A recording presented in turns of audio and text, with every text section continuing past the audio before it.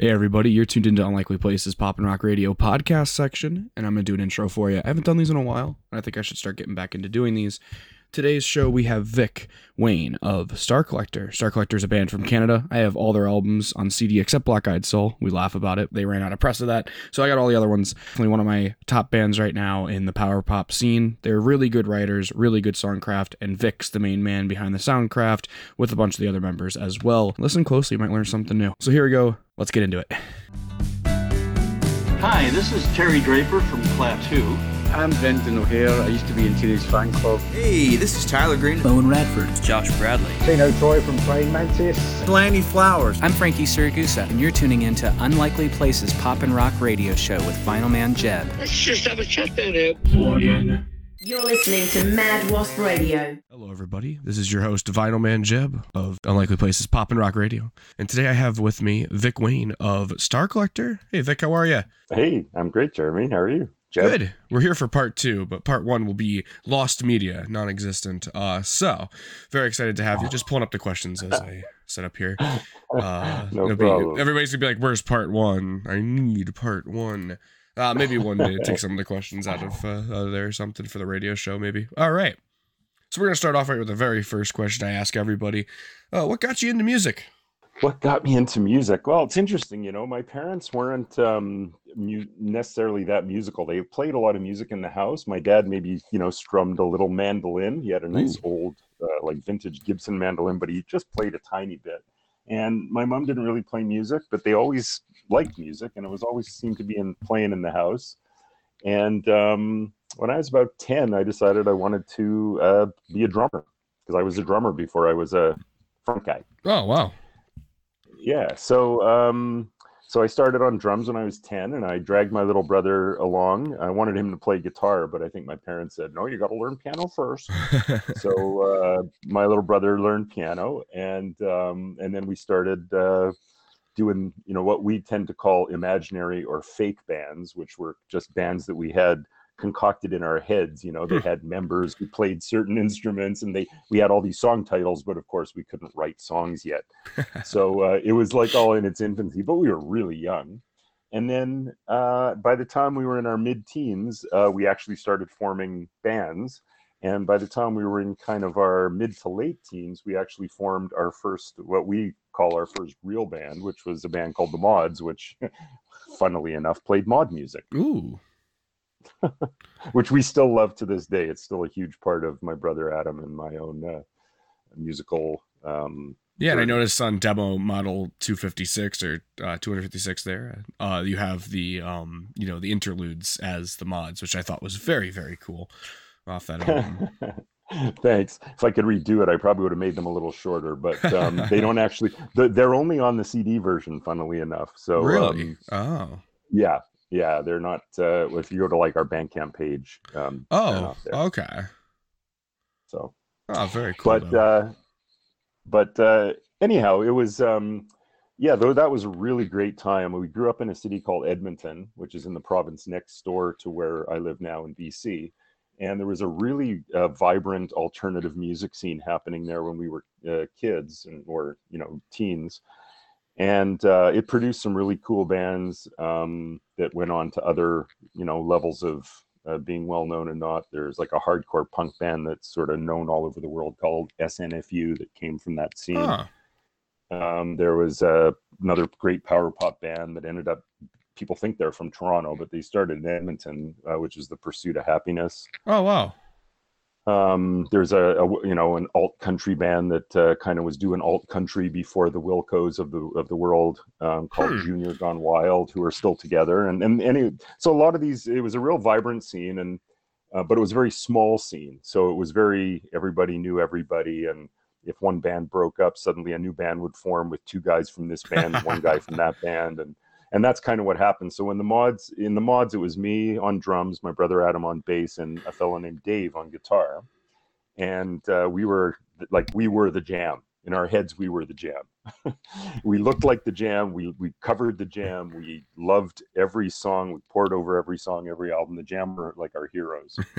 And that was kind of what we got. Was our real musical. that real moment where we really, I think, realized that music is something we all wanted to do. So that was the first band, and then Dave went his separate way for a while, and Adam and I played in another band together. But then jump fast forward a few years to Star Collector. I had played in a band with Steve, my current guitar player, before Star Collector. And that band, when that band split up after 6 years of working really hard and did quite well up here in Canada, but, well, quite well is relative, but, for an independent band, quite well. So there was this little lull of time after that band split up. And out of the blue, I got a phone call from Dave, the guy from the Mods, who was living in a city not too far from here called Victoria. And he said, so are you playing with anybody these days? And I said, actually, for the first time in like 10 years, I'm not. And he said, well, how'd you feel about, I was thinking of moving to Vancouver. How'd you feel about writing some songs together again? And I just thought, well, what do I have to lose? And I knew that he and I had a good writing. We were quite, synchronous in our writing together. And he came over to Vancouver, brought a drummer with him. Drummer stayed about a month, then took off and left. And Dave and I started writing songs, and we wrote the whole Demo Model 256 album in a very, very short time, and even wrote some other stuff. But just as we were finishing the recording, things kind of didn't work out between us, and I decided I really wanted to finish it.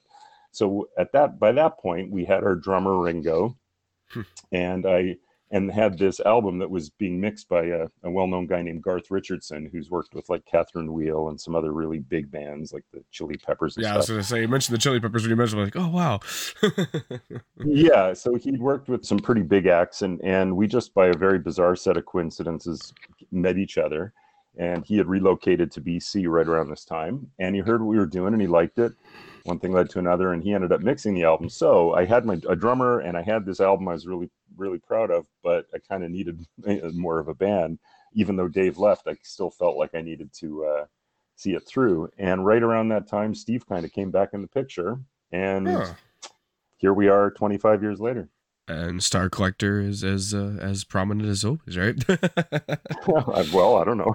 but, right. But we're definitely in a good place right now. Last year has been pretty exciting. It's been really cool. I've been talking to people like, have you heard of Star Collector? Like, of course we have. And I'm like, And I was like, I was talking to a guy from Big Star Records, the owner, Rex, there.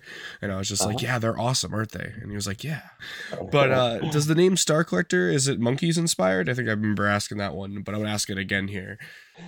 It is, in fact. Awesome. Yeah, that was the very first band that I liked when I was a kid that I remember loving. When I remember hearing Last Train to Clarksville and Steppin' Stone and I'm a Believer and, all those amazing Monkey songs, right when I was like a real small guy, a wee one. And I still like them, even though, a lot of people, there's times when they've come in and out of fashion and, but I just loved the songs and I loved the band. And it kind of was when Dave and I were starting this band, it was kind of like one of those artists that, we grew up loving the Who and the Jam and the Dave Clark Five and the Beatles and the Stones and the Kinks and all that kind of stuff. And the Monkees were just kind of part of that. So we just thought Star Collector was kind of funny because it's actually a song about groupies, kind of like a nudge, nudge, wink, wink moment. But we also just liked the way it sounded. And if people said, oh, is that from the Monkees? We thought, well, that'd be pretty cool. We can actually reference. And there you go. Yeah, we know our station did a 2-hour Monkey special with Rick Del Santo, and we had a really fun time just talking Monkees. So what was it like working across from Sloan during the recording and process of writing for Black Eyed Soul? Well, I mean, we only, rubbed shoulders with him a handful of times while we were there. It's a big studio and, it's not like we were both living there, although we did spend quite a few hours while we were there. But, they were doing their thing, we were doing ours. And I do remember quite vividly, actually, hearing them working on one of my favorite songs of theirs, If It Feels Good, Do It.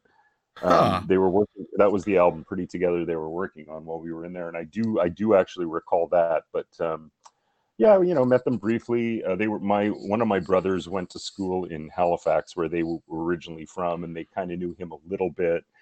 And we actually had played with them once eons ago, right when their first album was coming out. We did a show with them at a really cool club here in town called the Town Pump that doesn't exist anymore. But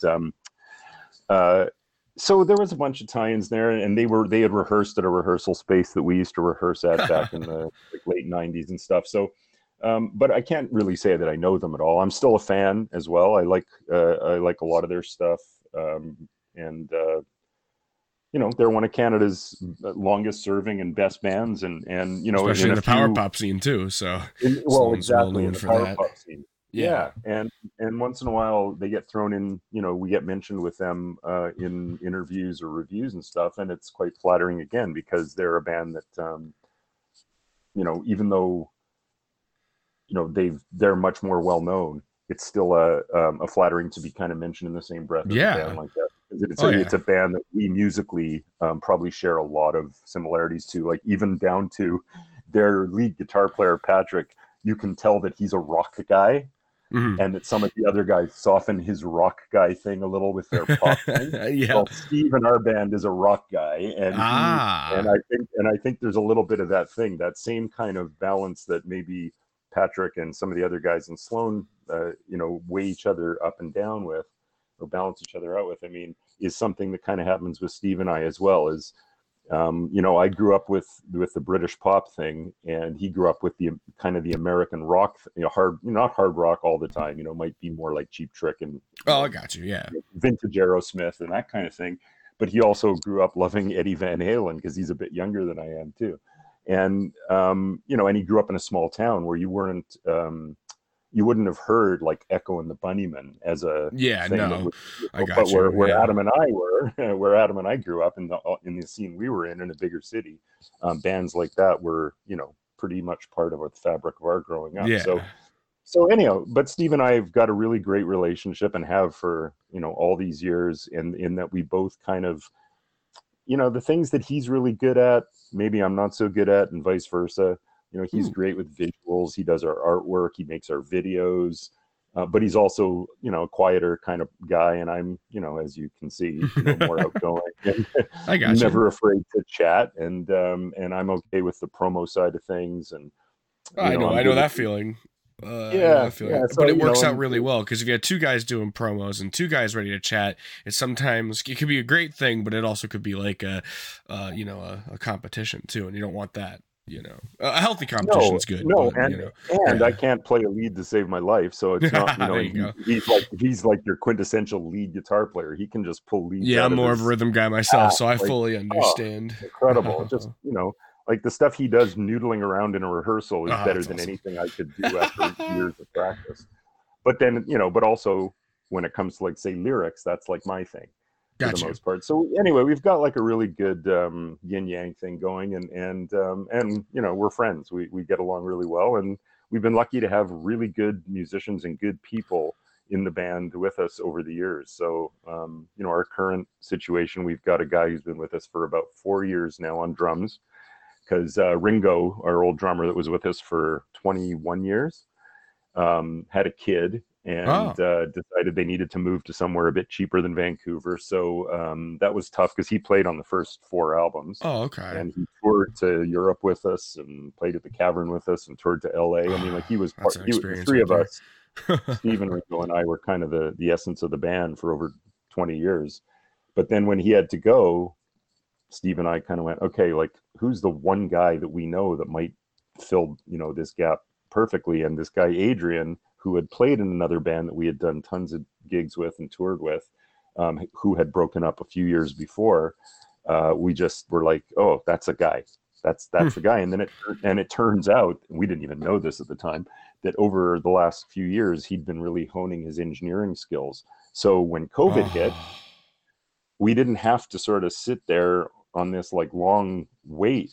We had done our drum beds for game day, most of them just before the pandemic, and then we were able to do all these like overdubs, just sending files type thing, right? Sending files, or just like Adrian and me at his house, That's insane. or what, it was like this. It's really cool to see that. Thing. involvement. Like, I have a home studio set up. That's how I do most of my tracks, and I'm learning every day. Like, there at the beginning, my tracks are very sound like I recorded them on a phone, which is funny now because the phone recordings are pretty awesome. Like, you don't have to worry about it sounding like crap, but it's better in studio, of course, with microphones, you know. So then I started sitting down and I learned how to use Cakewalk and stuff, and I started getting good at engineering, and I still have my guys that I, you know, send stuff to and all that.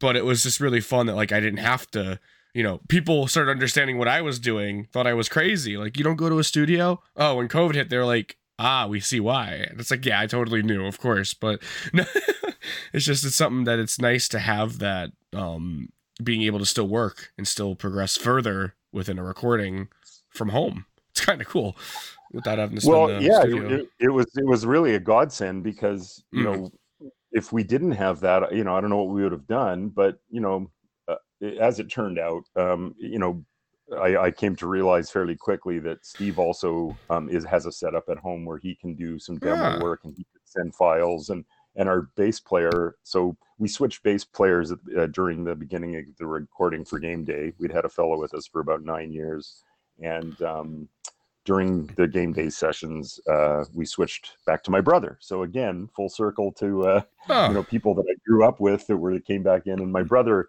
lives in Portland, Oregon. But again, because of file sharing, it wasn't difficult, and especially because it wasn't like playing live wasn't even part of the equation for better part of 2 years.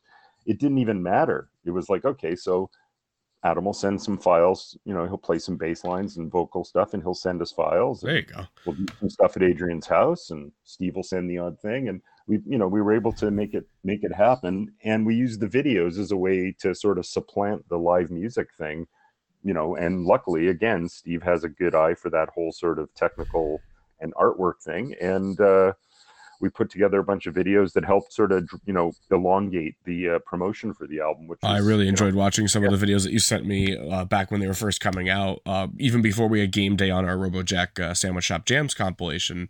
It was really cool to see the video for that, and the video for Green Eyes was very awesome as well. I remember you sent that to me right when the song came out, and I was like, these are really cool. And that's cool that it's somebody in the band too. That's really cool. Yeah, we actually did 6 of them for the album. Wow. Green Eyes is the last one, and Game Day was the second one, but there was actually like 4 others. So feel free to jump onto YouTube. I'll put a link down below. Check out our Star Collector channel. Guys, plug. Hey, no promotions. Not allowed here. We self-promote 24/7. I don't care what people say. Self-promotion is the best promotion, because it's coming from the self. Who else is going to do it for us if we don't, right? Well, I mean, hey, I could help out. No, but I know what you're saying. I know what you're saying. Yeah, of course. No, I got you. No, I'm just messing. No, the best. I always remember a story when I met Dennis Dunaway of Alice Cooper Band, the bass player. Oh no, did you? I have him. He signed my jacket. I'll have to send you a picture. Bastard. So I met Dennis Dunaway. Oh, you're gonna love this. I met Dennis Dunaway twice.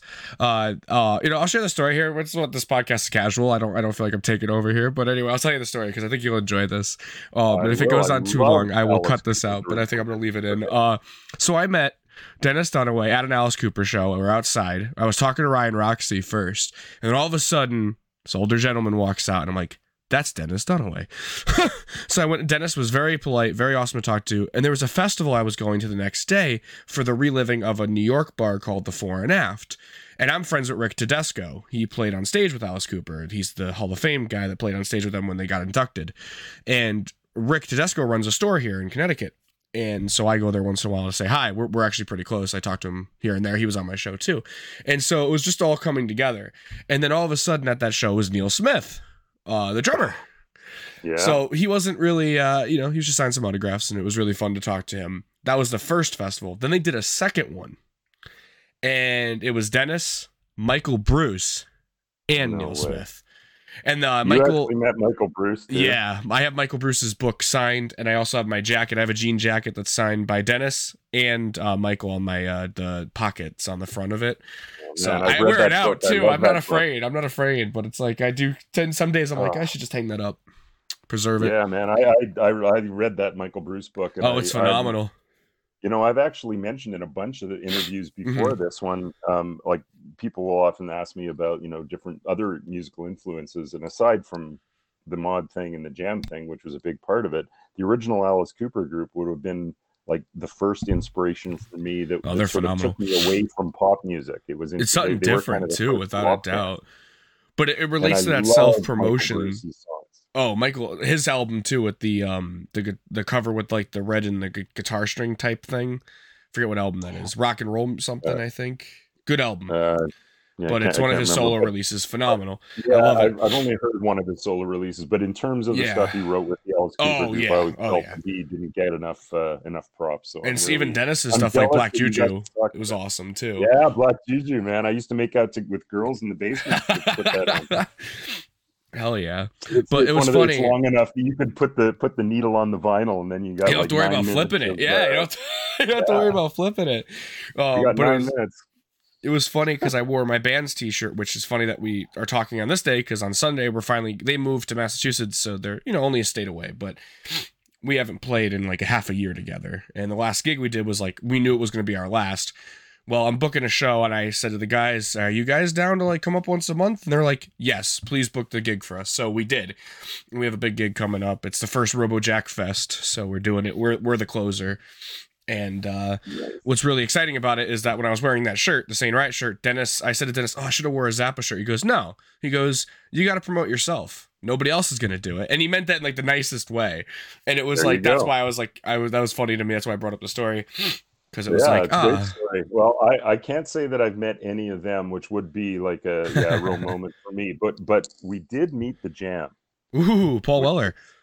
Yeah, and all of them. It was on their very last North American date before they broke up. They played in Vancouver, and our mod band flew from Edmonton to Vancouver, booked a hotel. None of us were old enough to even book a hotel, but we somehow were able to figure it in, snuck some of the guys in, like with one of our roadies, and and we went to the show, and they let us into the sound check, and we got a bunch of autographs, and they let us in after the show to talk to them in their dressing room. And I was, in fact, on our video, we were talking about videos, on our video for the Silent Type, I'm actually wearing my Jam t-shirt that's autographed by all the bands, so you can check that out. Oh, I'll have to definitely look at that. Well, one of our family record RoboJack, the little group that we have, the private group for all of us, one of the members is Edward Rogers. Edward's worked with Paul a little bit too. So that's how cool. I know a little bit about the Jam because Edward, when I interviewed Edward on our old show, Jeb and Greencast, which, hey guys, fans of the Jeb and Greencast, cool news. We're going to be bringing those shows over here. We're going to reissue some of the bigger ones like Paul Chastain and stuff. Like people that we interviewed were like, wow, they belong on this channel, So, but it was one of the biggest ones that we did recently before the big name switch was Edward Rogers. And it was just so much fun to talk with him. And then he brought up the Jam. And I really didn't know them. So then I started like getting into them and I bought a CD and I'm like, oh my God, they're phenomenal. Like, yeah, I overused the word there, but it's true. They are something special. You're not overusing I hope it in this not that case. I love them.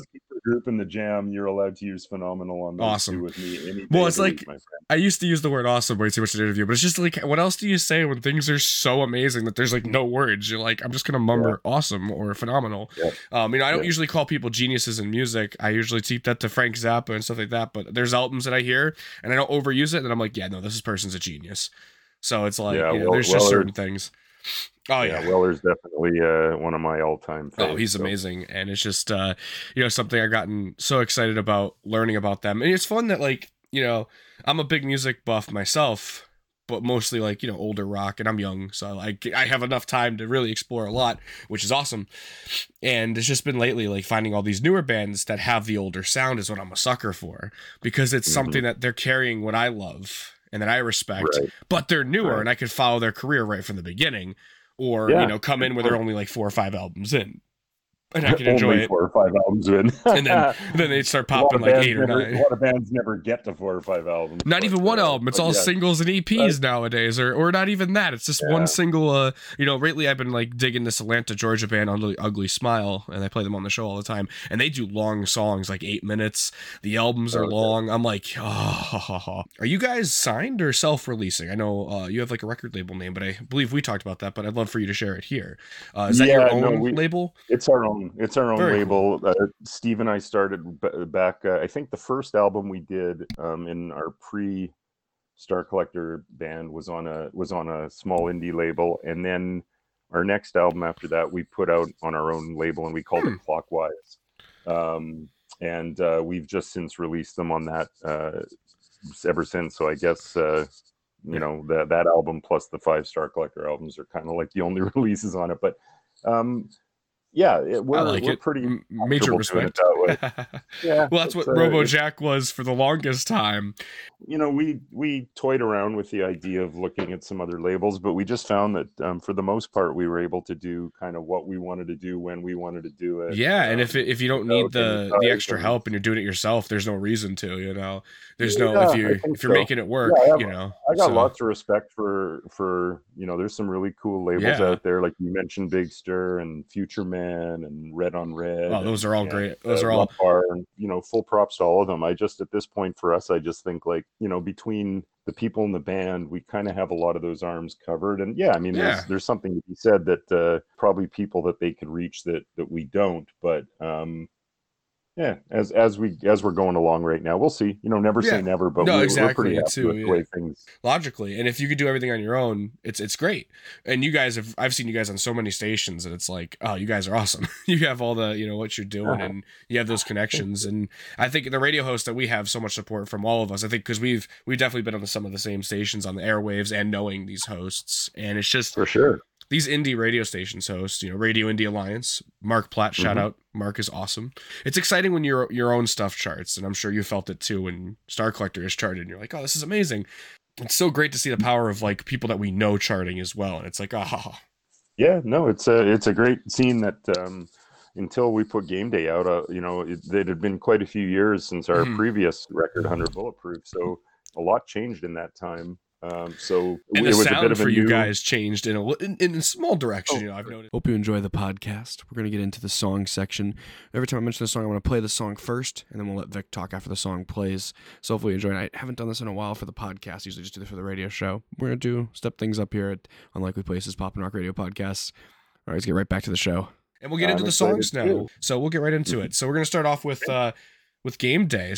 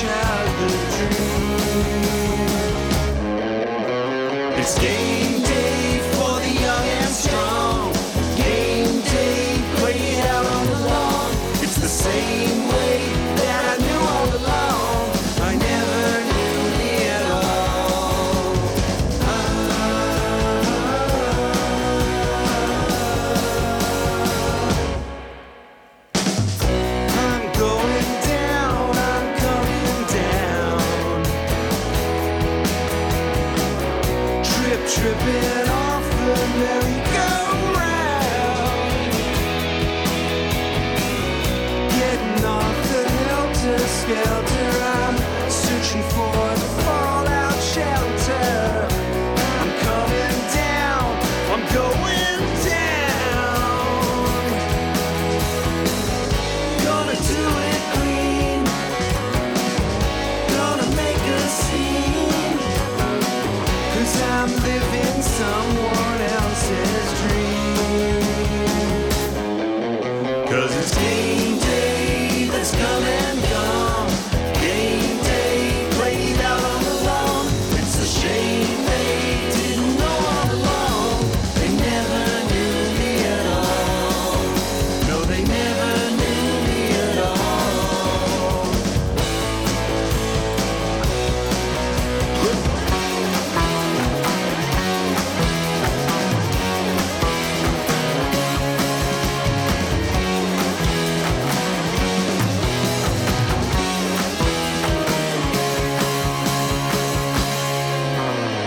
It's game day and I've gotta be strong. Game day splayed out on the lawn. It's May Day in the siren song. Now there ain't no losing at all.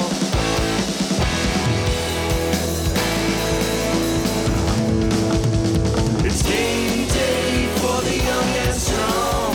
Game day played out on the lawn. It's the same way that you knew all along. You never knew me at all. No, you never knew me at all. You never knew me at all. Now there ain't no losing at all.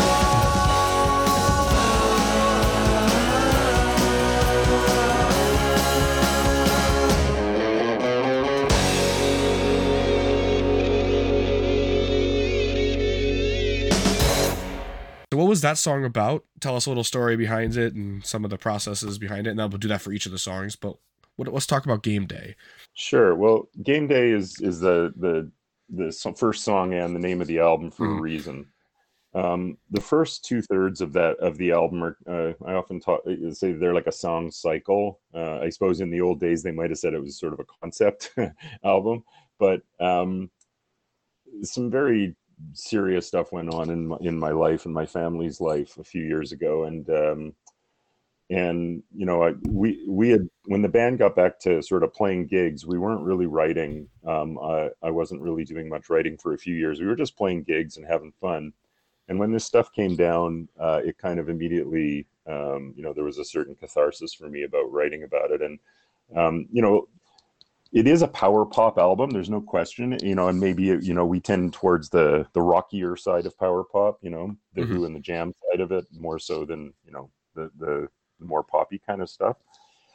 but the songs are pretty fucking serious. You know, with the possible exception of Cayenne and Caramel, which isn't part of the cycle, pretty much everything on the album's got a pretty serious note to it. And the song cycle that Game Day starts, and that is definitely part of it. And it's really a song about the weight of expectation, I suppose, if you want to encapsulate it. It's about, you know, it's about mental health. It's about some of the darker things that can go along with that.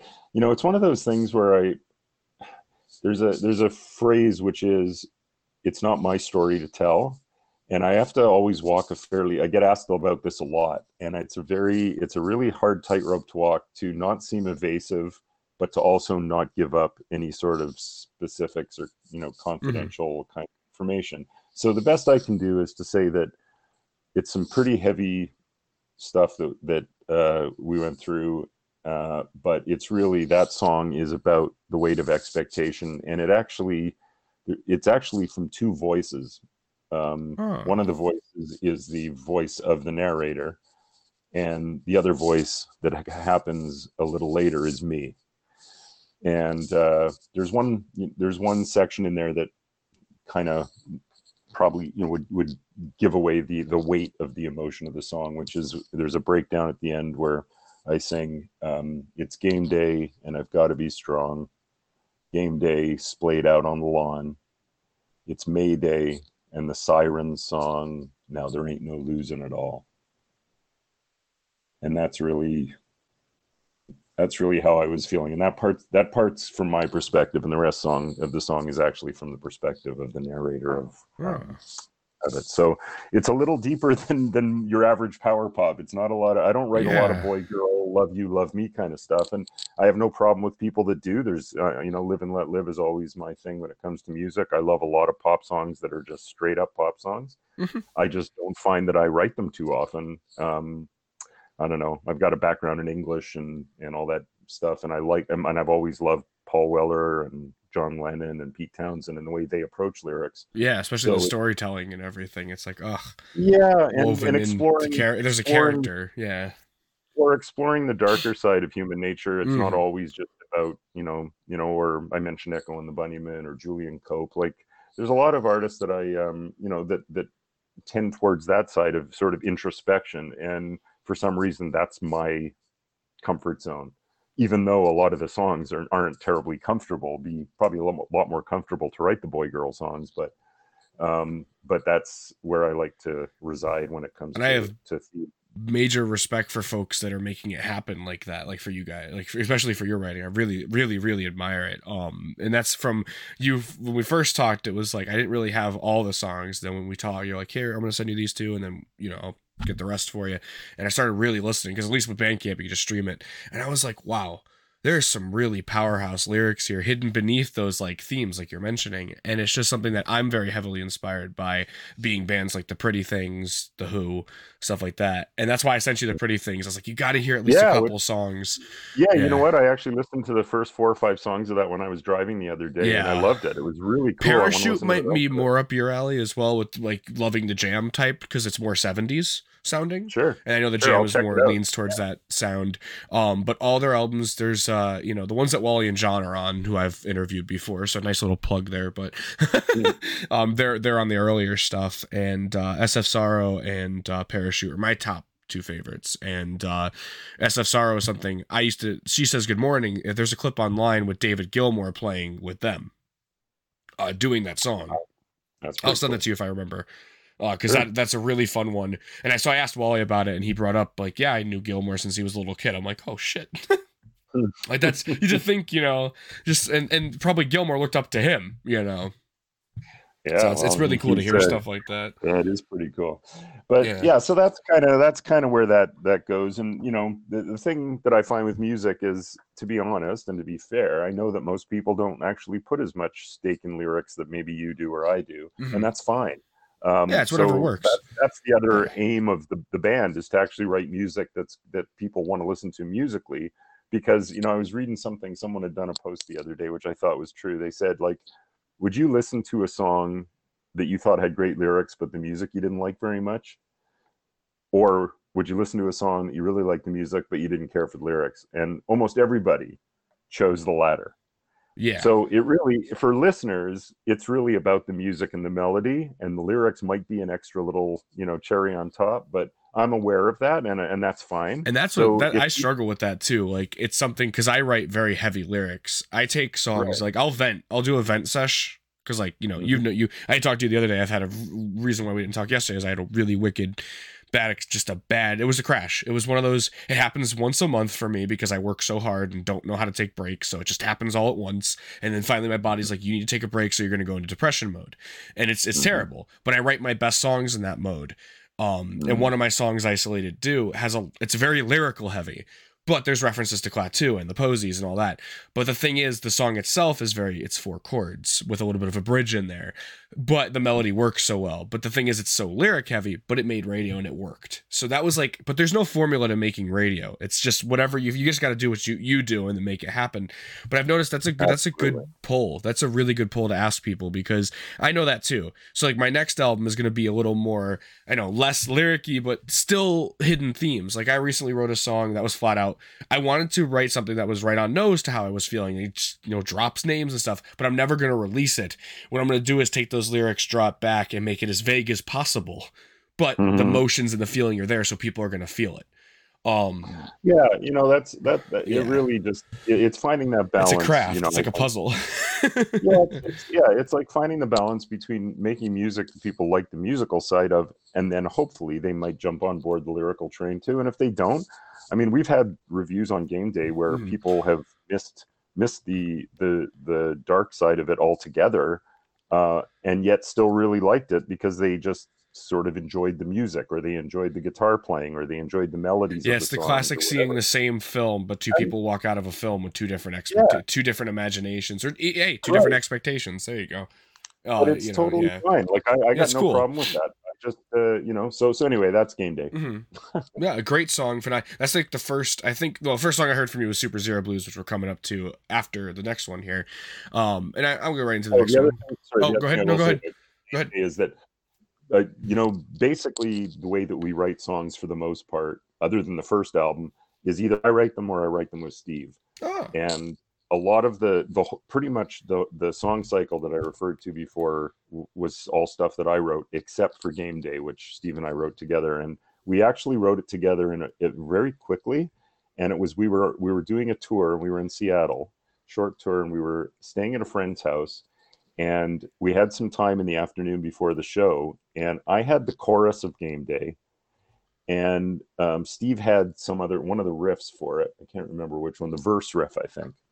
And he had sent me a bunch of music, and I heard the verse riff, and I thought, oh, that might work with my chorus. We just got to sit down and do it. So we just kind of sat there knee to knee, like the old Lennon and McCartney thing on her couch, and just hacked through it. And literally within like 2 hours, we had 95% of the song. Oh, wow. So it was pretty cool. So that's the other thing, is that the other ones I wrote quite a bit in isolation, but that one was a real co-write with Steve, and I like that song an awful lot. So it's definitely a personal, and it shows. Means a lot personally to me, emotionally, but also I really just like the song, and that's why it fits as the album name too. I'm thinking, as well as a music fan listener, it's showing that's the one that is the title, of the album too, which is perfect. And I picked another one from that album, and then you picked one after that. So we'll go with the one I picked first, because why not? One that we talked in the first part that we did here that doesn't exist. We talked about Green Eyes.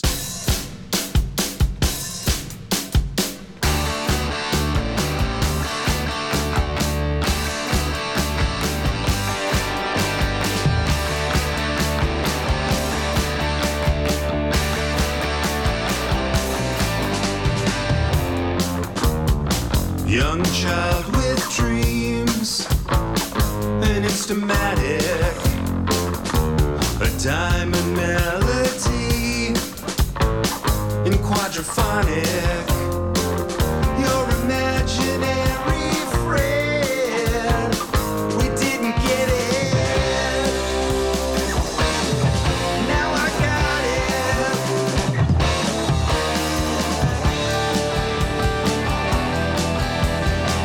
Cause it was there in your green eyes, like rabbit holes in the night sky, and for all the stars that shine, there's one that passes through from your green eyes.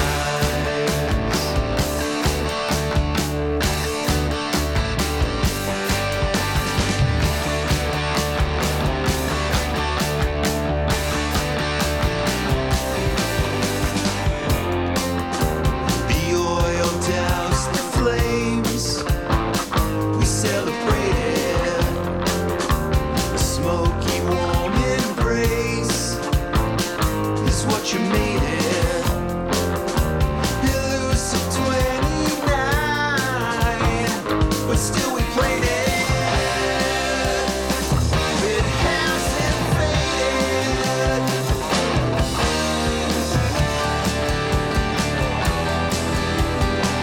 Cause it was there in your green eyes, like rabbit holes in the night sky,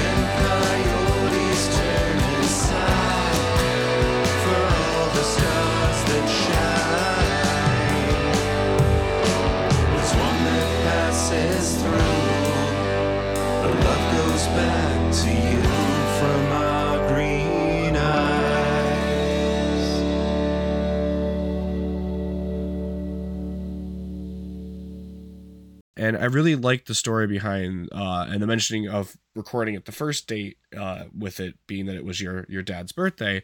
And I think I would love to go into that story again with you. So Green Eyes, tell me about that one.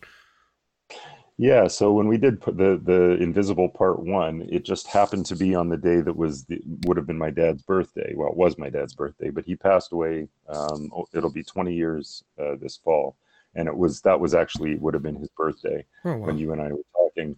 So it was quite appropriate when you asked me about Green Eyes, because Green Eyes isn't part of that song cycle. It's just kind of a song unto itself, and it's a song that I wrote about my dad.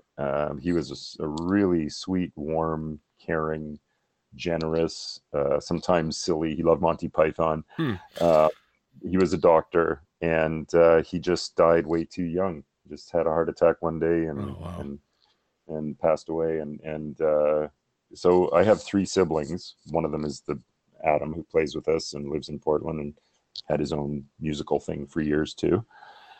And then my other brother and sister live down in California, and we're all really, really close. And my mom lives close to me here. And I kind of wrote Green Eyes not only as a tribute to my dad, because he had green eyes and I have green eyes, but also it was also a song kind of written from my siblings' standpoint about him. So it has a bunch of sort of references that maybe only they would get, but somehow it hasn't seemed to bother people. People seem to like that song and like the emotion behind it, even if they don't get all the references. But yeah, and then when we were doing his burial, it was one of those cosmic trippy moments. We were standing around the grave and everything was very solemn, and it's in a wooded area in West Vancouver. And out of the woods, a coyote came out and just stood there and watched us for quite some time. And we all were just looking at it, and my dad had sort of one of those, beard and, thing. And it was somehow this coyote just, we were kind of looking at each other like, geez, is that dad? Yeah, it watching could. us? I believe that. It had that feeling to it. Not to get too ethereal or cosmic or spiritual about it. I understand that. But it did have that feeling, and we were all just like, whoa. So there's a line in the song too, which talks about coyotes turning and sighing. And but yeah, that's.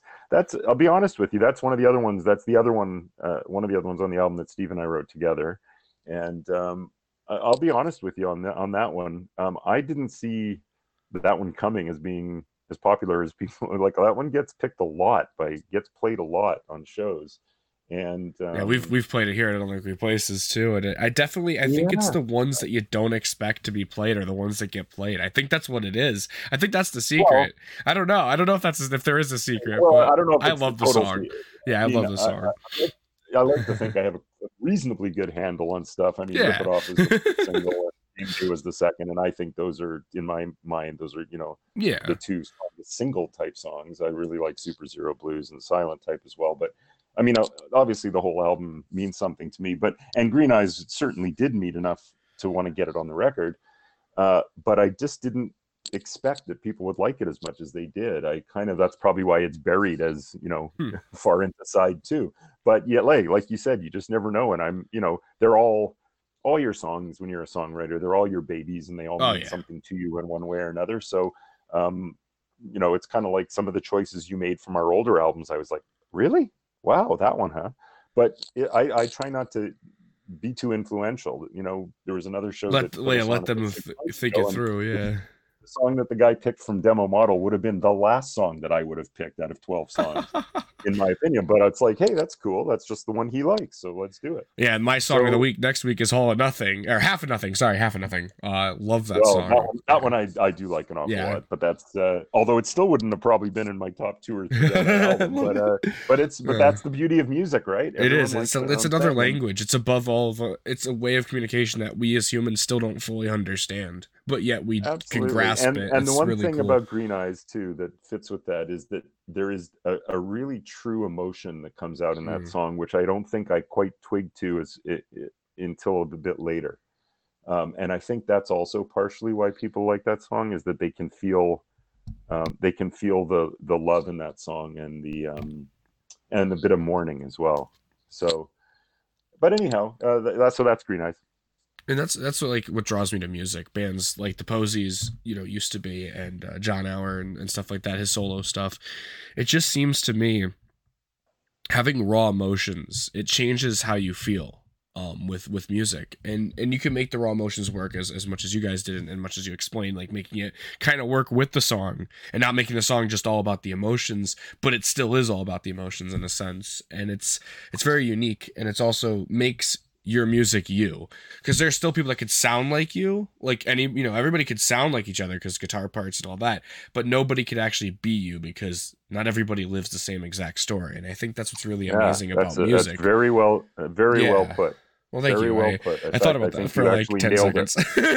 No, you absolutely nailed it. Yeah. Nobody's lived the life that you've lived, or no one's lived life. Even that if you I've had lived, similar and I'm young and I'm still living and I'm still Mm-hmm. learning. At 22, I've done such amazing things, and I don't mean to like be like, this is me and this is, but it's something that I never. Now you're just bragging. No, this is the point. I'm just taking. Now you're over. just bragging that you're 22. Yeah, I'm 22. You kids, get off of my lawn. I have the power of the internet on my end. I don't know. But I'm such an old soul too. Like, I feel like I'm a lot older. People thought because I had to like shave. If I shave, like, people are like, oh my God, I see that you're like 22 now. But if I don't, like, all my profile pics are like, how's it like being 30? I'm like, I'm not, but okay, it's great. But well, a lot of people your age don't really listen to this kind of music too. No, so that's probably and I've just gotten. That's what too. it is. Yeah, I mean, again, having knowing Badfinger, knowing all these other like older names that people are like, huh? It's right. Like, really? Right. I struggled in high school, I'll tell you that, because like but that's another story for another time. Moving into the song that you picked, okay, I like this one a lot. This is how I met you through this song, because we were on the same comp that the Ice Cream Man put on. Right. Not the Ice Cream Man down the street, kids. This is the Ice Cream Man Wayne Ford here. Wayne, I can't say his middle name. I'm Lundqvist. Lundqvist. All right. Lundqvist. Yeah.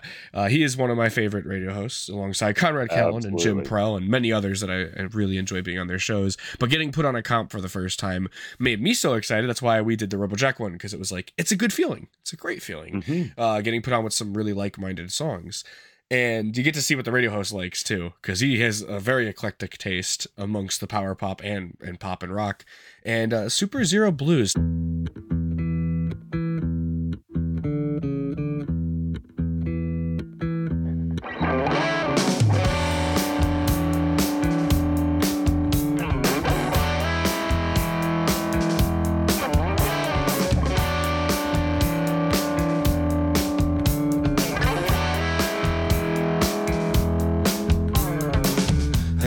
Something on you, you got something on me. We're both in so deep, I can't quite believe that what props you up can't take you down, that what shows you love can't steal your crown.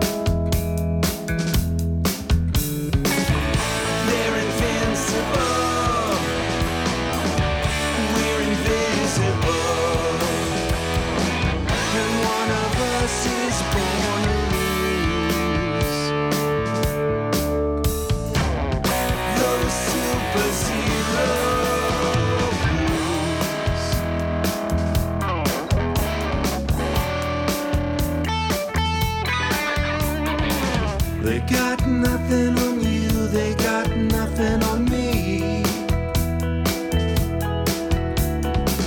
When every villain's a friend, it's so hard to see that what builds you up can't tear you down, that what colors you drags you around.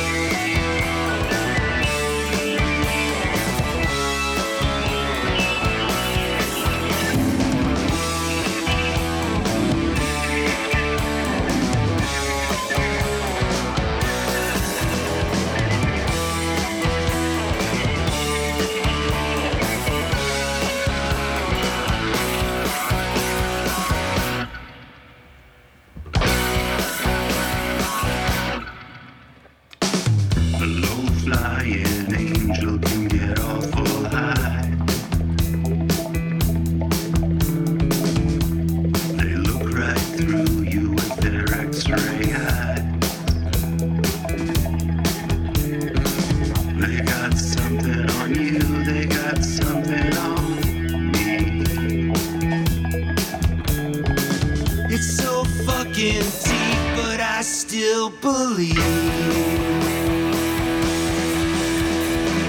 We're not invincible.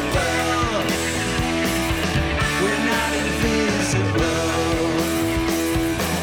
And maybe we're all born to lose. Those super zeros.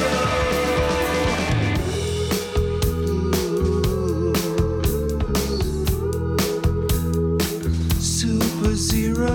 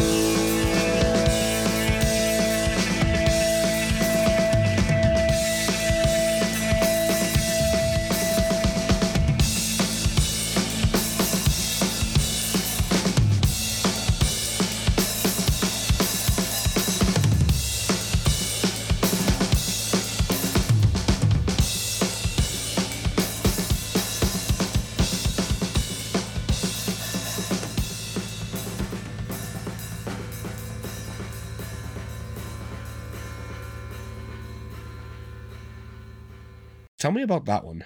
So that's one of the songs that is part of that song cycle, and it's definitely one of the it's one that sounds a bit darker too. Even though maybe songs like Game Day or Rip It Off are a little more up tempo, Super Zero Blues has a more kind of a mid tempo feeling, and the song is based on the bass guitar more so than anything else. So it's played deep and heavy and dark. And the band did a phenomenal job. I got to say, I was really, really impressed with, some of the stuff that Steve did, and Adrian just played it out just brilliantly at the end. And I had to convince him to play the ending the way it is, because he's like, oh man, it's like a drum solo. I don't think I want to do a drum solo. I'm like, this song needs the chaos. So we got to do it. We got to do it. And in the end, I think he was happy he did it. But that song is also, like I said, it's part of it. And that one is more about the shared experience of going through hell. That sometimes people get into different types of groups, where they form bonds with other people that know their pain and the dark stuff that they've had to go through. And there's something really deep about that, about understanding something at the same level that someone else goes through. Like you've mentioned to me before that you struggle with mental health sometimes. Well, nobody's going to understand you better than someone else that's actually had to go through that hell. And I agree full on with that. Yeah, like definitely. So it's interesting how you could connect with people through that. That's kind of what Super Zero Blues is about. It's about the connection with another person or people who understand that level of darkness. And so again, without giving away too much, but that's really what it is. It's about and it's about looking at the people in the situation, not necessarily the people you share it with, but the other people involved, that and trying to navigate how to get through the next day. Well, that's a clever title. Now that I hear the story behind it, it's like, wow, what a really, because titles are hard for me. in songwriting. Well, it's a play on So superhero. it is definitely a superhero, and then the blues is a play on music and also the play on feeling down. Right. And I really like that. Oh, that's very clever. No, thank you. Yeah, for me, it's hard to come up with song titles with our songs. Usually what I do is because I'm a free verser, so like a lot of times I'm just like whatever words spew out, and then I'm like, all right, that sounded like a cool phrase. That's gonna be the title. But it's really fun when you could sit down and actually creatively like mess with the titles and stuff. And I love seeing that with your music, and especially Super Zero Blues. I love that. Now actually hearing the story. That one is definitely one that I'm really, really happy with the way that it turned out. Emotionally, but also performance-wise too. It really does. Sometimes you record stuff and you're going, I wish we had, or if we had only. And when I listen to that one, I don't have that feeling. I feel like all the guys really just nailed it. It's a great feeling to have too within music, because it's sometimes it's very hard to find that, I don't know, that perfect mix, because sometimes you're like, I wish there was this, or I don't have the ability for this, so the song's never reached the full potential because I don't have this. To have that like inner peace feeling with the song is beyond, like, it's like kind of Nirvana in a sense. It really is. And I'm, like I said earlier, I'm really blessed with having really great musicians, because I'm not a great musician. I mean, I put my time into songwriting, and I'm just, thrilled that I have other people that are so competent and so in tune with the kind of songs that I come up with, or that Steve and I come up with, that they can actually bring to life, and often even better than I have got in my head. I've got a pretty good idea in my head how I'd like it to sound in the end, which is why I end up producing the stuff too. But there's always surprises where Steve comes up with some guitar bit that I'm like, I never would have thought of that in a million years. And it sounds really good. I know it's that just feeling. Like, holy crap, man, just lay it down. It's so good, so that one. Yeah. And the thing about that one too, is that, you mentioned earlier about having an 8-minute song, and that song sits at about, 6.25, I think. And in the power pop realm, especially where we tend to reside, maybe even more so than your stuff, it's not very typical that you're going to have songs that get more than 4.5 minutes. Like, in general, that's kind of the limit. So when you have something that's 6.25, you could easily see why someone might shy away from it. But that song. Well, that's what I liked about Badfinger. They had like 2-3 minute songs on the albums, but their live stuff's like, they took Suitcase, a 3 to 4 minute song on Straight Up, and made it into this like 12-minute jam live. And that's just something that, like, power pop, and they're power pop to the max. I mean, they're one of the definitive bands, and I relate to that in a sense, because people seem to shy away from the 6 minutes. I'm over here like, give me more. Because I'm an alternative kind of guy. This is how I feel about it, Jeremy. This is how I feel about it when I'm listening to other people's music, not just our own. If it keeps me interested and involved, I don't give a shit how long exactly it is. I love a good 2-minute straight to the point pop song, and I can easily listen to a 6 or 7 minute song if it holds my attention. And and I'm not claiming that Super Zero Blues or some of our other stuff is going to do that for someone else, but in my mind, it's pretty fully realized in the way it is exactly as it should be at 6 minutes and 14 seconds or whatever the hell it is. So if people get bored of it, fair enough. But to me, it hits the nail on the head the way that I. And it doesn't feel, some songs feel like the actual length that they are. There's some songs that drag on. You're like, when is this over? I mean, I can hit the skip button, but when is it over? Type thing. Then there's other songs, including Super Zero Blues, that you don't even realize the time just passed, because you're so involved in the universe that the song is creating. I mean, in my mind, I visualize things very easily, like a 3D scape. And when I hear certain songs that just hit, I have to close my eyes and like throw headphones on. That's just how I am.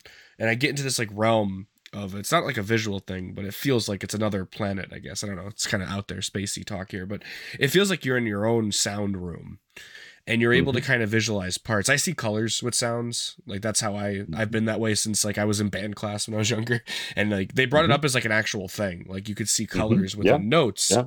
I can actually. There's a name for that. I can't remember what it is. But I know. I'm trying to think about one art to another or thing. But yeah. I can't draw I can't paint, but it's just like I can see colors. It's hilarious. But I can, in my mind, I can bend sounds. And now I found out how to use reverb, and I've like now in heaven, because reverb, if not overused can be used as a placer in that 3D realm. And it's so much fun. And I mean, I just recorded a song today, and I was like messing around with the 3D realm effect of like, all right, I'm gonna put the vocals at 0, but the wet down to like, you know, -0.4, move the backing vocals to -2, you know, keep moving back until like all the places are in part. And then it's like I had an electric guitar solo that usually guitar solos are in the front, but I'm going for the pretty things effect of having that electric leads in the back and the acoustic in the front with slide and stuff. And I was just like, I always mess around with instruments too. I'm a kind of a Zappa freak with that kind of stuff. Like I took my old class ring. Kids don't do this at home. I took my old class ring and used that as a slide because it had a unique sound that slides don't have, because I'm using a ring, not a slide. And it just came out with this, and I only did it, you know, I don't overdo it. It's just layered in the background. I'll send you this after we're done today. I'll send you the little MP3 demo. It's not anywhere near done, but I still have to do the automation stuff where you level out the sounds and everything, but learning as I go. But it's just like something to hear from other folks, and especially I think connecting with you is very important in my musical journey as well. Because I found somebody that I can relate to. I don't find that very often. Usually I'm talking to somebody who's a really wicked good guitarist, or I found somebody that I could talk to like about songwriting, because that's what I do. I don't see myself as a great guitarist. I'm a great frontman because I put on a show, but I'm also not the greatest singer, but I'm a great frontman that puts on a good show and a very good writer. And I don't mean to talk highly of myself. I see that that's my talent.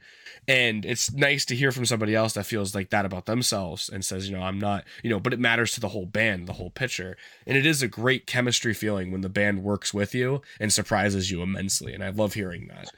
Yeah, you know, there's a certain thing that comes with playing together for a long time. There's a certain trust and a certain comfort level that comes where people can be more open about things that doesn't usually exist when people start playing together. It takes a while to build it. And Steve and I have played together for so long that there's a lot of just intuitive things, but we're also at a point where, you know, we can actually say to each other, yeah, that's just not working. Or, you know, I think and there's no offense taken. It's just natural part of the progress. Because I learned that hard growing up, that sometimes when somebody says, hey, that's not working, they're not trying to disrespect you. They're saying like, we got to try something different. And it's a learning process. And especially if, you know, there's two, should I say the word band dicks in the band? Sometimes there's a lot of a lot of butting of heads, but sometimes you can actually make some really beautiful music that way because you got two powerhouses, you know. But it's just like in different stories, sometimes it works for those people, you know, and in some other stories, it's like the one guy leads and everybody follows, but they're okay with it. So the band works out that way. And it's so unique to see, like, you know, a powerhouse band where all 4 members are all, you know, on, I don't know if I've ever seen that, but I'm waiting for that day, the golden band where all 4 members are full on in their own direction, their own way, and somehow they make it work. Well, Sloan actually is I gotta really get into them because I feel like I know about them, but I don't know enough. The Sloan podcast, I think, follows us. And they're pretty cool. They're all writers. They're all singers. That's awesome. Well, Teenage Fan Club was like that too. Actually, never mind. Teenage Fan Club's like that goldenish kind of. I believe all of them did, but not all of them were like as much of a powerhouse. I know in the early stuff, we interviewed Brendan O'Hare, and he explained a little bit on that himself. They all kind of took turns. But it was like, I don't think like Sloan, I know Sloan is a powerhouse. I know for a fact, from what I've heard. All I'm saying is that they all sing and they all write. And, and they treat it as a democracy, even though, you know, I have opinions as to which guys are stronger writers and stronger singers. But they treat it as a democracy. That's and it does seem, and it's worked for them for 30 years. There we go. But, then there's the golden, I'm going to have to study them because I like that. Yeah, it gives me a band to study over the next coming. Hey, when I'm bored, I'll just be like, all right, now I know what I need to do.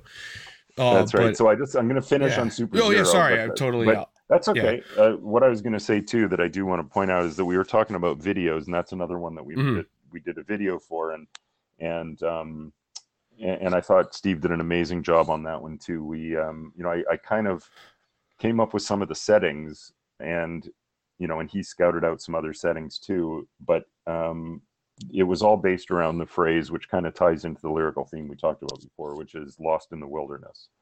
And I really wanted it to have this feeling of desolation and lost in the wilderness and sort of that black and white kind of grainy feel. And Steve did a great job. So yeah, I don't know if you've seen that video either too, but they're all on the YouTube thing. I'll be checking them out. And Anyway. I'll link them down below for everybody that's listening to this podcast. Once it's on YouTube, you'll be easily just down in the description when we put it out on YouTube. But on Anchor, I think when you click on it, they put it in like a little box. But I don't know if anybody actually checks those. I know on when our podcast goes to Castbox and like Pocket Cast or whatever all these other names are, you can read the description right there. So I'll link all this stuff below for you guys. Cool. And throw it in there. And then Sure. I got the next one here, which is Which Song one? of the Week next Tuesday. Nice. Half of Nothing.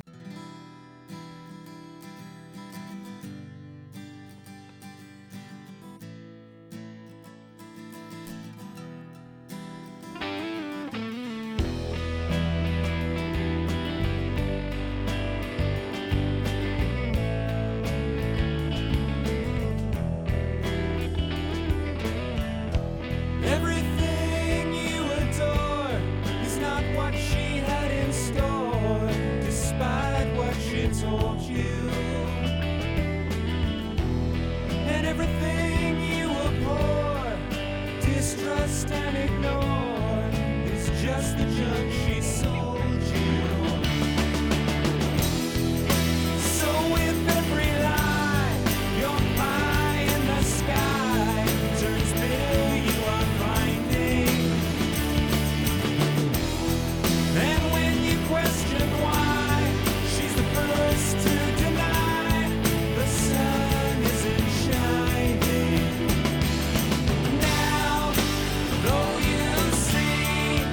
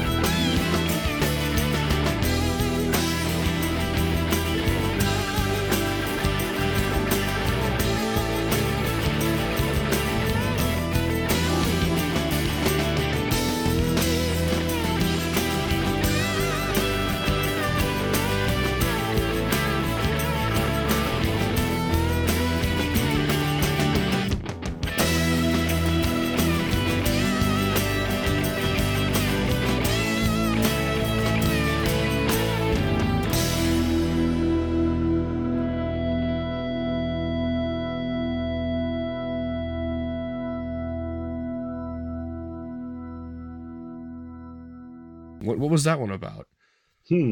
Okay, so now we're going way back in the time machine. Half of Nothing's from the very first Star Collector record, and that's one of the ones that I wrote and recorded with Dave. And Ringo is on it on drums. Mm-hmm. And in fact, the keyboard player that played on a couple Game Day songs and played in Steve and my band pre-Star Collector plays organ on that song too, funnily enough. Now that I think about it, Reese. But that was so Half of Nothing is interesting to me for a few reasons, but one of them that comes to mind is that in the time between the pre-Star Collector band Dear God, before that, after that band ended and before Star Collector started, I went through the one time in my life where I was kind of having, I don't know, I'll call it writer's block, but it was as much that I just didn't feel motivated to write. And it was the first time I'd been without a band for like 10 years in my life. And it's often when, as a writer, at least for me, if I didn't have people to bring the song alive as an arrangement after writing it, it's harder to get the same motivation to write. Now, it wasn't that way with the Game Day songs because I had some life things that were going on that I had to write about. But during this period of time, I didn't actually write a ton of stuff. In fact, I wrote very little. I think I wrote one song and then a bit of music. And the bit of music is the verses for Half of Nothing. And when Dave and I started writing together, this is kind of like the Game Day story that I told you about me and Steve having pieces that fit together. I played the verses for Half of Nothing to Dave, and he said, "Oh, I've got a chorus that'll go with that." And he immediately played it, and it is exactly the music and melody of the chorus of that song. And then I just wrote the words to go along with the melody and the chord progression that he had for the chorus. So it was that was definitely one of those combined effort songs where it wouldn't exist if two people hadn't been part of the writing. It's the same way as Game Day with Steve. So yeah. So Half of Nothing was a real co-write with Dave, and he sings the harmony on it and plays the solo, and I play like acoustic and rhythm, and Ringo plays the drums, and this guy Rob, who was our first bass player on the first album, plays on it, and it's just one of those songs about it's kind of like a song on the dark side of the end of a relationship, which is pretty much what this title is. Half of Nothing. I think Very in the creative. bridge I use the line, when you've got half of nothing, when that's all there is, anything is something. Ooh. And I think that's really kind of what the gist of the song is, that when you're half of nothing, it's, means like there's no more relationship to be half of anymore. So and I quite like I've always liked the lyrics to that song, and I like the melody to it. That's one of the ones I for was me quite that, flattered. I was really glad that it jumped out at you. It's something that hit me. I I was was in a minor key, and it's something that hit me because it reminded me of early Posies. So of course I'm big into the sound there from Dear 23, that, and then a little bit of Frosting, like the sound wise. And it's just something that hit real hard because it reminded me of that stuff. There's always personal things that, songs could hit hard for personal reasons. And it's just really cool to hear that from folks. And I don't know what I was listening, like I had another song in mind for Song of the Week from that album. And I believe it Slow was, Fade. I think I mentioned Probably it to you as well. Slow Fade. Yeah, it was Slow Fade. That's right. And then because I remember I texted you immediately. I was like, "This is it. This is it." And then all of a sudden, like a couple minutes later, I think I was right into it again, and I was like, "No, it's Half of Nothing now." And just like something, a lot of your songs are hitting me. Sure. Yeah, a lot of your songs Thanks. are really hitting. And there's times like my dad and I are on the same music page. So there's certain bands like he doesn't like Sparks, so I have weird stuff that I like, of course, but there's certain things like when it comes to this genre, we're very much on the same page. It's like Matthew Sweet, stuff like that. And so anything that has that rock power pop vibe, we're in on it. So when I said I gotta show my dad this stuff, he was immediately stopped doing what he was doing and just listened.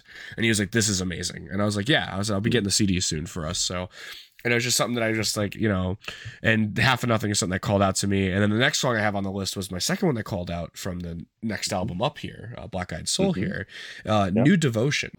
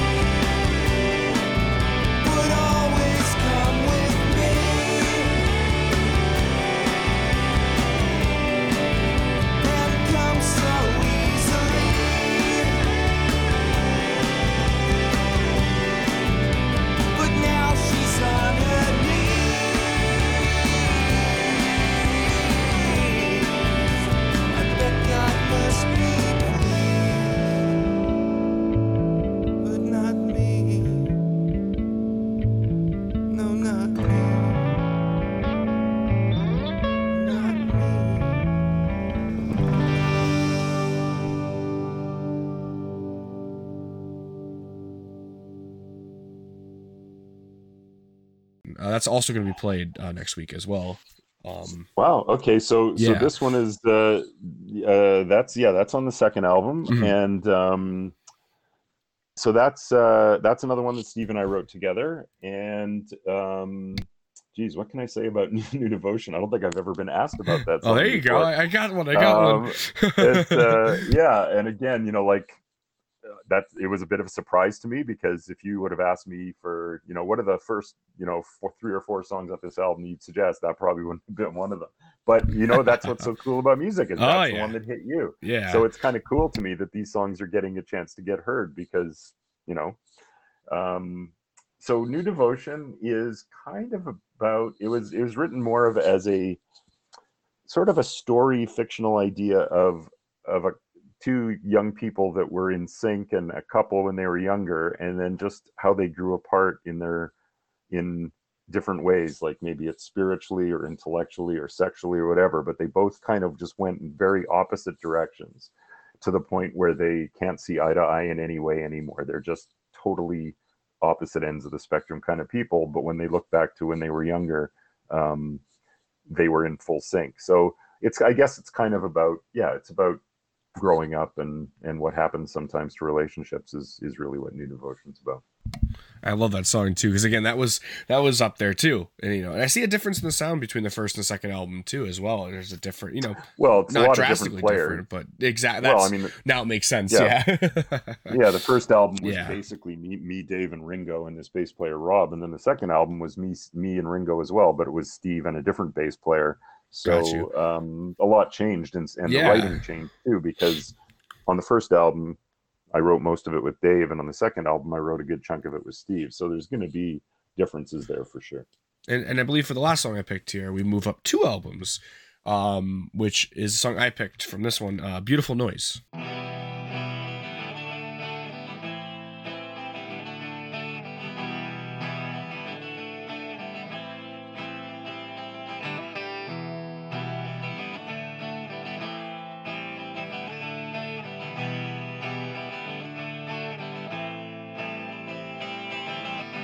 So you need some time to figure it out, way down by those shadows of doubt. There's a hole that just won't up and leave.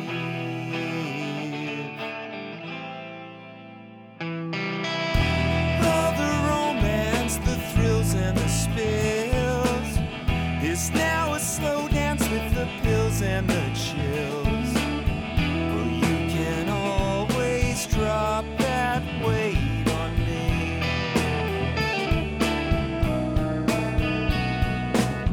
So break out that beautiful noise. Come out and blaze with the boys. It's only right now. It's all right now. Bring your distorted toys. And one way or another, bring that beautiful noise.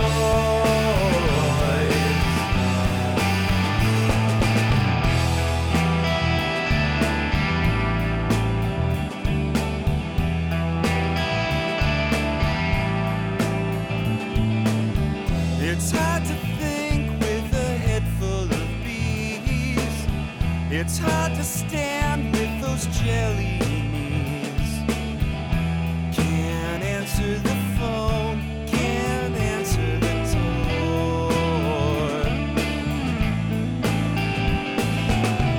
And all the running with the ads and the fads, it's not so stunning if it drives you mad. This modern age can be a pricey whore.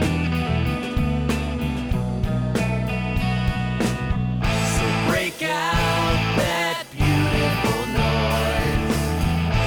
Come out and blaze with the boys. It's only right now. It's all right now. Bring your distorted toys. And one way or another, brother, bring that beautiful noise. And when it comes to spite you,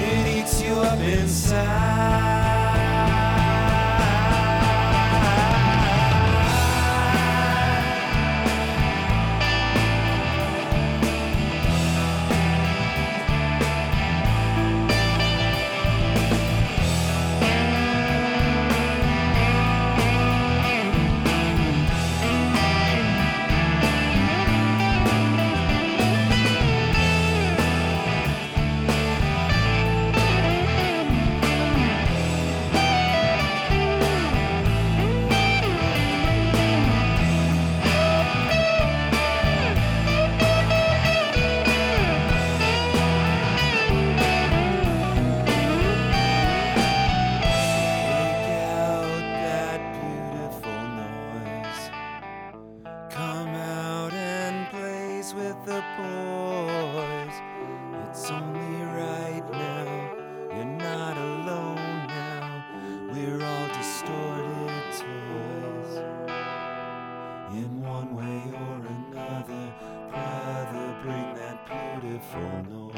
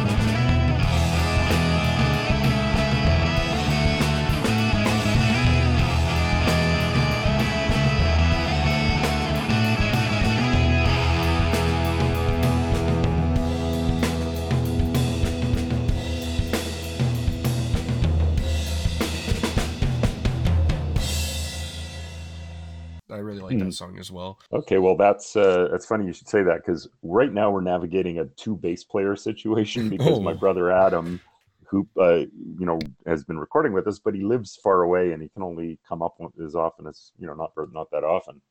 So he does some recording for us, and but in the last little bit we added a new fellow from Vancouver here named Tony. And Tony used to play with Adrian, our drummer, in a band a while ago, and we did shows with them. Like, this is going back like 15 plus years. So I kind of knew him a little bit, but I had no idea just how damn good he was until he came out and I think he came to his first rehearsal. And usually when you get guys to come out and play with you, you give them like 4 or 5 songs and you say, if you just, you hope they can do their best to muddle their way through. He'd learned like 20 frickin' songs, and he'd learned them note for note from all different albums, like all these different bass players and all these, and it was just mind-boggling. I'd never seen anything like it. So, I mean, he's only played with us for a few months, and we've been focusing on new stuff, but he already knows like 30 songs of ours. It's just, that's dedication. That's awesome. And he's a super guy, and he's a great player. So between the two of them, we have this like unbelievable sort of bass thing going. And the ongoing joke with Star Collector is always that we're always between bass players because we've had 19 different people man the bass at some point. So Bass Collector is the real name. Bass Collector is the real name. That's right. So anyway, so Tony, the reason I brought up Tony is because the other day he was working on the song on that album just before Beautiful Noise. He was working on it, a song called Play a New Song. And he was just going over it. And I guess he didn't, once he got to the end, he let it play, let the album play. And he immediately sent me a message and said, holy crap, I haven't heard this song before. We should really do it. I love this song. I said, oh, which one? He said, Beautiful Noise. And one of my other brothers, Paul, has always said that's one of his favorites too. It's just one of those ones that I guess we never played live too much. And it's a bit older now, so when we go to play songs off that album, there's 2 or 3 that we tend to play more often, but that's a song too, and I'm not again surprised that this one resonates with you because it's actually a song about mental health. And I wrote it as a support for a close friend of mine who's a musician who was going through a rough time back then, and it was sort of a song of encouragement and support for him. So yeah, it definitely called to me. There was something about that one as well. And then we'll do what we do, like we try to do for everybody on the show. We do the interview, and then we pick those songs, and we do a nice little like hour section just for you on the show here on Unlikely Places. So there'll be a nice little Vic Wayne Star Collector section here in the second half of the show. Or what we do is it's the second half when I'm building the show, and then we mix it in with the first half, so it's like blended. And then not one. I feel like when I listen to radio shows, if there's like just one section of all the same stuff, I kind of seem, even if it's good and even if I like it, I don't seem as excited. But when I mix things up, it's just from personal taste. You're going to break it up amongst the show. You're going to play like so if you check out on our website here, and I'm trying to promote other things, but if you check out Yeah, Lainey yeah. Flowers' interview we did from Big Star Records, or even Joey Mullen. No, Joey Mullen was one thing. If you check out Lainey Flowers, his thing, we like put it before the songs, like little clips. And for the one that's coming up that you guys are Song of the Week for the Pretty Things, John and Wally, I decided to do 5-minute like full on clips from the interview, so it's a little different. But it's whatever works. But I mixed the songs into the first hour, so it's not just all, first hour is the regular show, second hour is just put Pretty Things. I'd rather mix everything up because I feel like if it was just all one thing, somebody could just tune out and listen to them on their own. I always feel like if it's a mix, there's a little bit of surprises in there too. And I like playing new artists as well. And my charts are funky. All good. My charts are fun. Yeah. This is all, we're finishing up here. So with how we do the charts, it's hilarious for me is I use a randomizer because I don't get to see my numbers, like what's getting viewed the most and everything. And in all honesty, I pick a song of the week. So song of the week is always number one. And I like throwing a randomizer so there's no bias. Because if all honesty, if I was real, I'd just be putting my own shit on there. But I don't. I refuse to put any of my own songs on the charts. I will chart if, like, for example, it's one of our Robo Jack artists because it's a different person. Yeah. But if it's my trade-off is then I don't chart myself ever. Because I want others. It's an empty chart. If I got number one all the time, there's no feeling to getting a number one. I put myself at number one. There's no feeling. I think people would be a little bit sort that of too. Yeah. So questioning like what happened there. It was funny that you said, nudge nudge, and you're like, hey, song of the week ? And I'm like, it's already planned. I already picked the song before you said it, which was originally Slow Fade. So it was kind of funny that it just switched, but it was just some songs they call to you and it's like that's it. Oh well, that's like I said. I love both those songs, and perfect. And I got I love finding the artists that like hate their songs, and they're like, "Why'd you pick that one? I hate that song." It's like, I'm sorry. I'm sorry. I don't have anything that we've released that I hate. If it did, we would never have released it. I mean, there's some songs I prefer to others. Like, I mentioned that one show that this other guy did a while back where, on the demo model album, he picked the song. Like I said, it would have been my 12th of 12, but whatever. Like, I still like it enough to release it, and that's I think that's important too. Yeah. Like it happens from experience. You and I were talking a minute ago about the way that people can work together as musicians. It comes from experience. When it comes to writing songs, you learn to write better songs by doing it more, by experience. And it's the same thing with making records that I found, at least in my own, for us. This is just for us. I can't speak for other people. But over the years, having made a lot of records and done probably as many unreleased albums as released albums, I have tons of demos that were recorded that never made it out. Over years of doing that over and over again, you start to be able to recognize the stuff that's not up to scratch a lot quicker.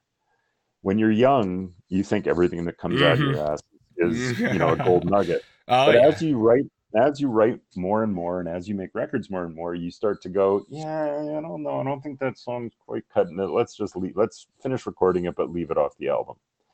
And so anything that makes one of our albums, I kind of think it deserves to be heard at some point. But if you ask me, between Slow Fade and this other song, 10 times out of 10 I'm going to say play Slow Fade, because to me, like, Slow Fade is I understand that. But that's the great thing about music. It's like everyone's got their own slant on it, and I'm thrilled with the choices you made, and I'm flattered that you want to play them on your show. So thanks. And thank you for coming on. I mean, it's kind of just, it's funny how the universe works in a weird way too. It's like I needed to hear somebody saying like, look, I've been through some shit too. Like, life is life, and just hearing from your songwriting, I'm immensely inspired to just keep going, because life is a very rough game. It's not, as I'm getting older, I'm learning, but it's not easy. Jeremy, this is something I've learned for sure, is anybody that tells you they haven't got their own shit somewhere in their life or their family is lying. Yeah. Everybody's got something. Nobody's life is sailed by you'd be a without robot. You're not doing anything. So if someone tells you that, they're probably full of shit. So, yeah. No, I agree with that, definitely.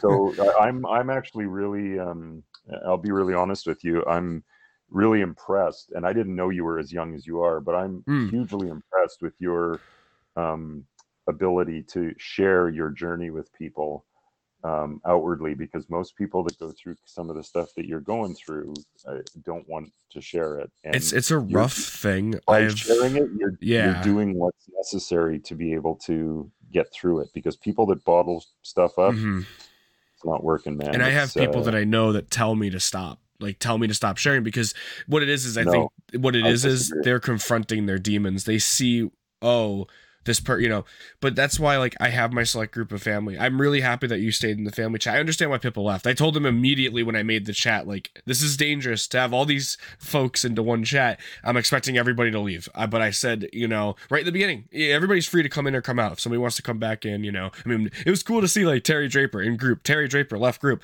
But it was cool to see the guy from Klaatu just pop in and out, yeah, I mean, I don't respond to too much of it because I got a lot going on, but I do keep it up there. But I'm actually even talking about outside of the group, just that you're willing to share your journey, because that's how other people. It's the whole destigmatization. That's what I was going to say. That there's such a discussed, and people don't like to talk about it because it makes them uncomfortable. And the people that don't understand it fear it, and fear becomes hate. 100%. Yeah. Well, it just becomes squirmy. Yeah. So even though we didn't play this song, just this is something that, if you want to explore that theme a little further, just off the air, our song "Rip It Off" is exactly about what we're talking about. Okay.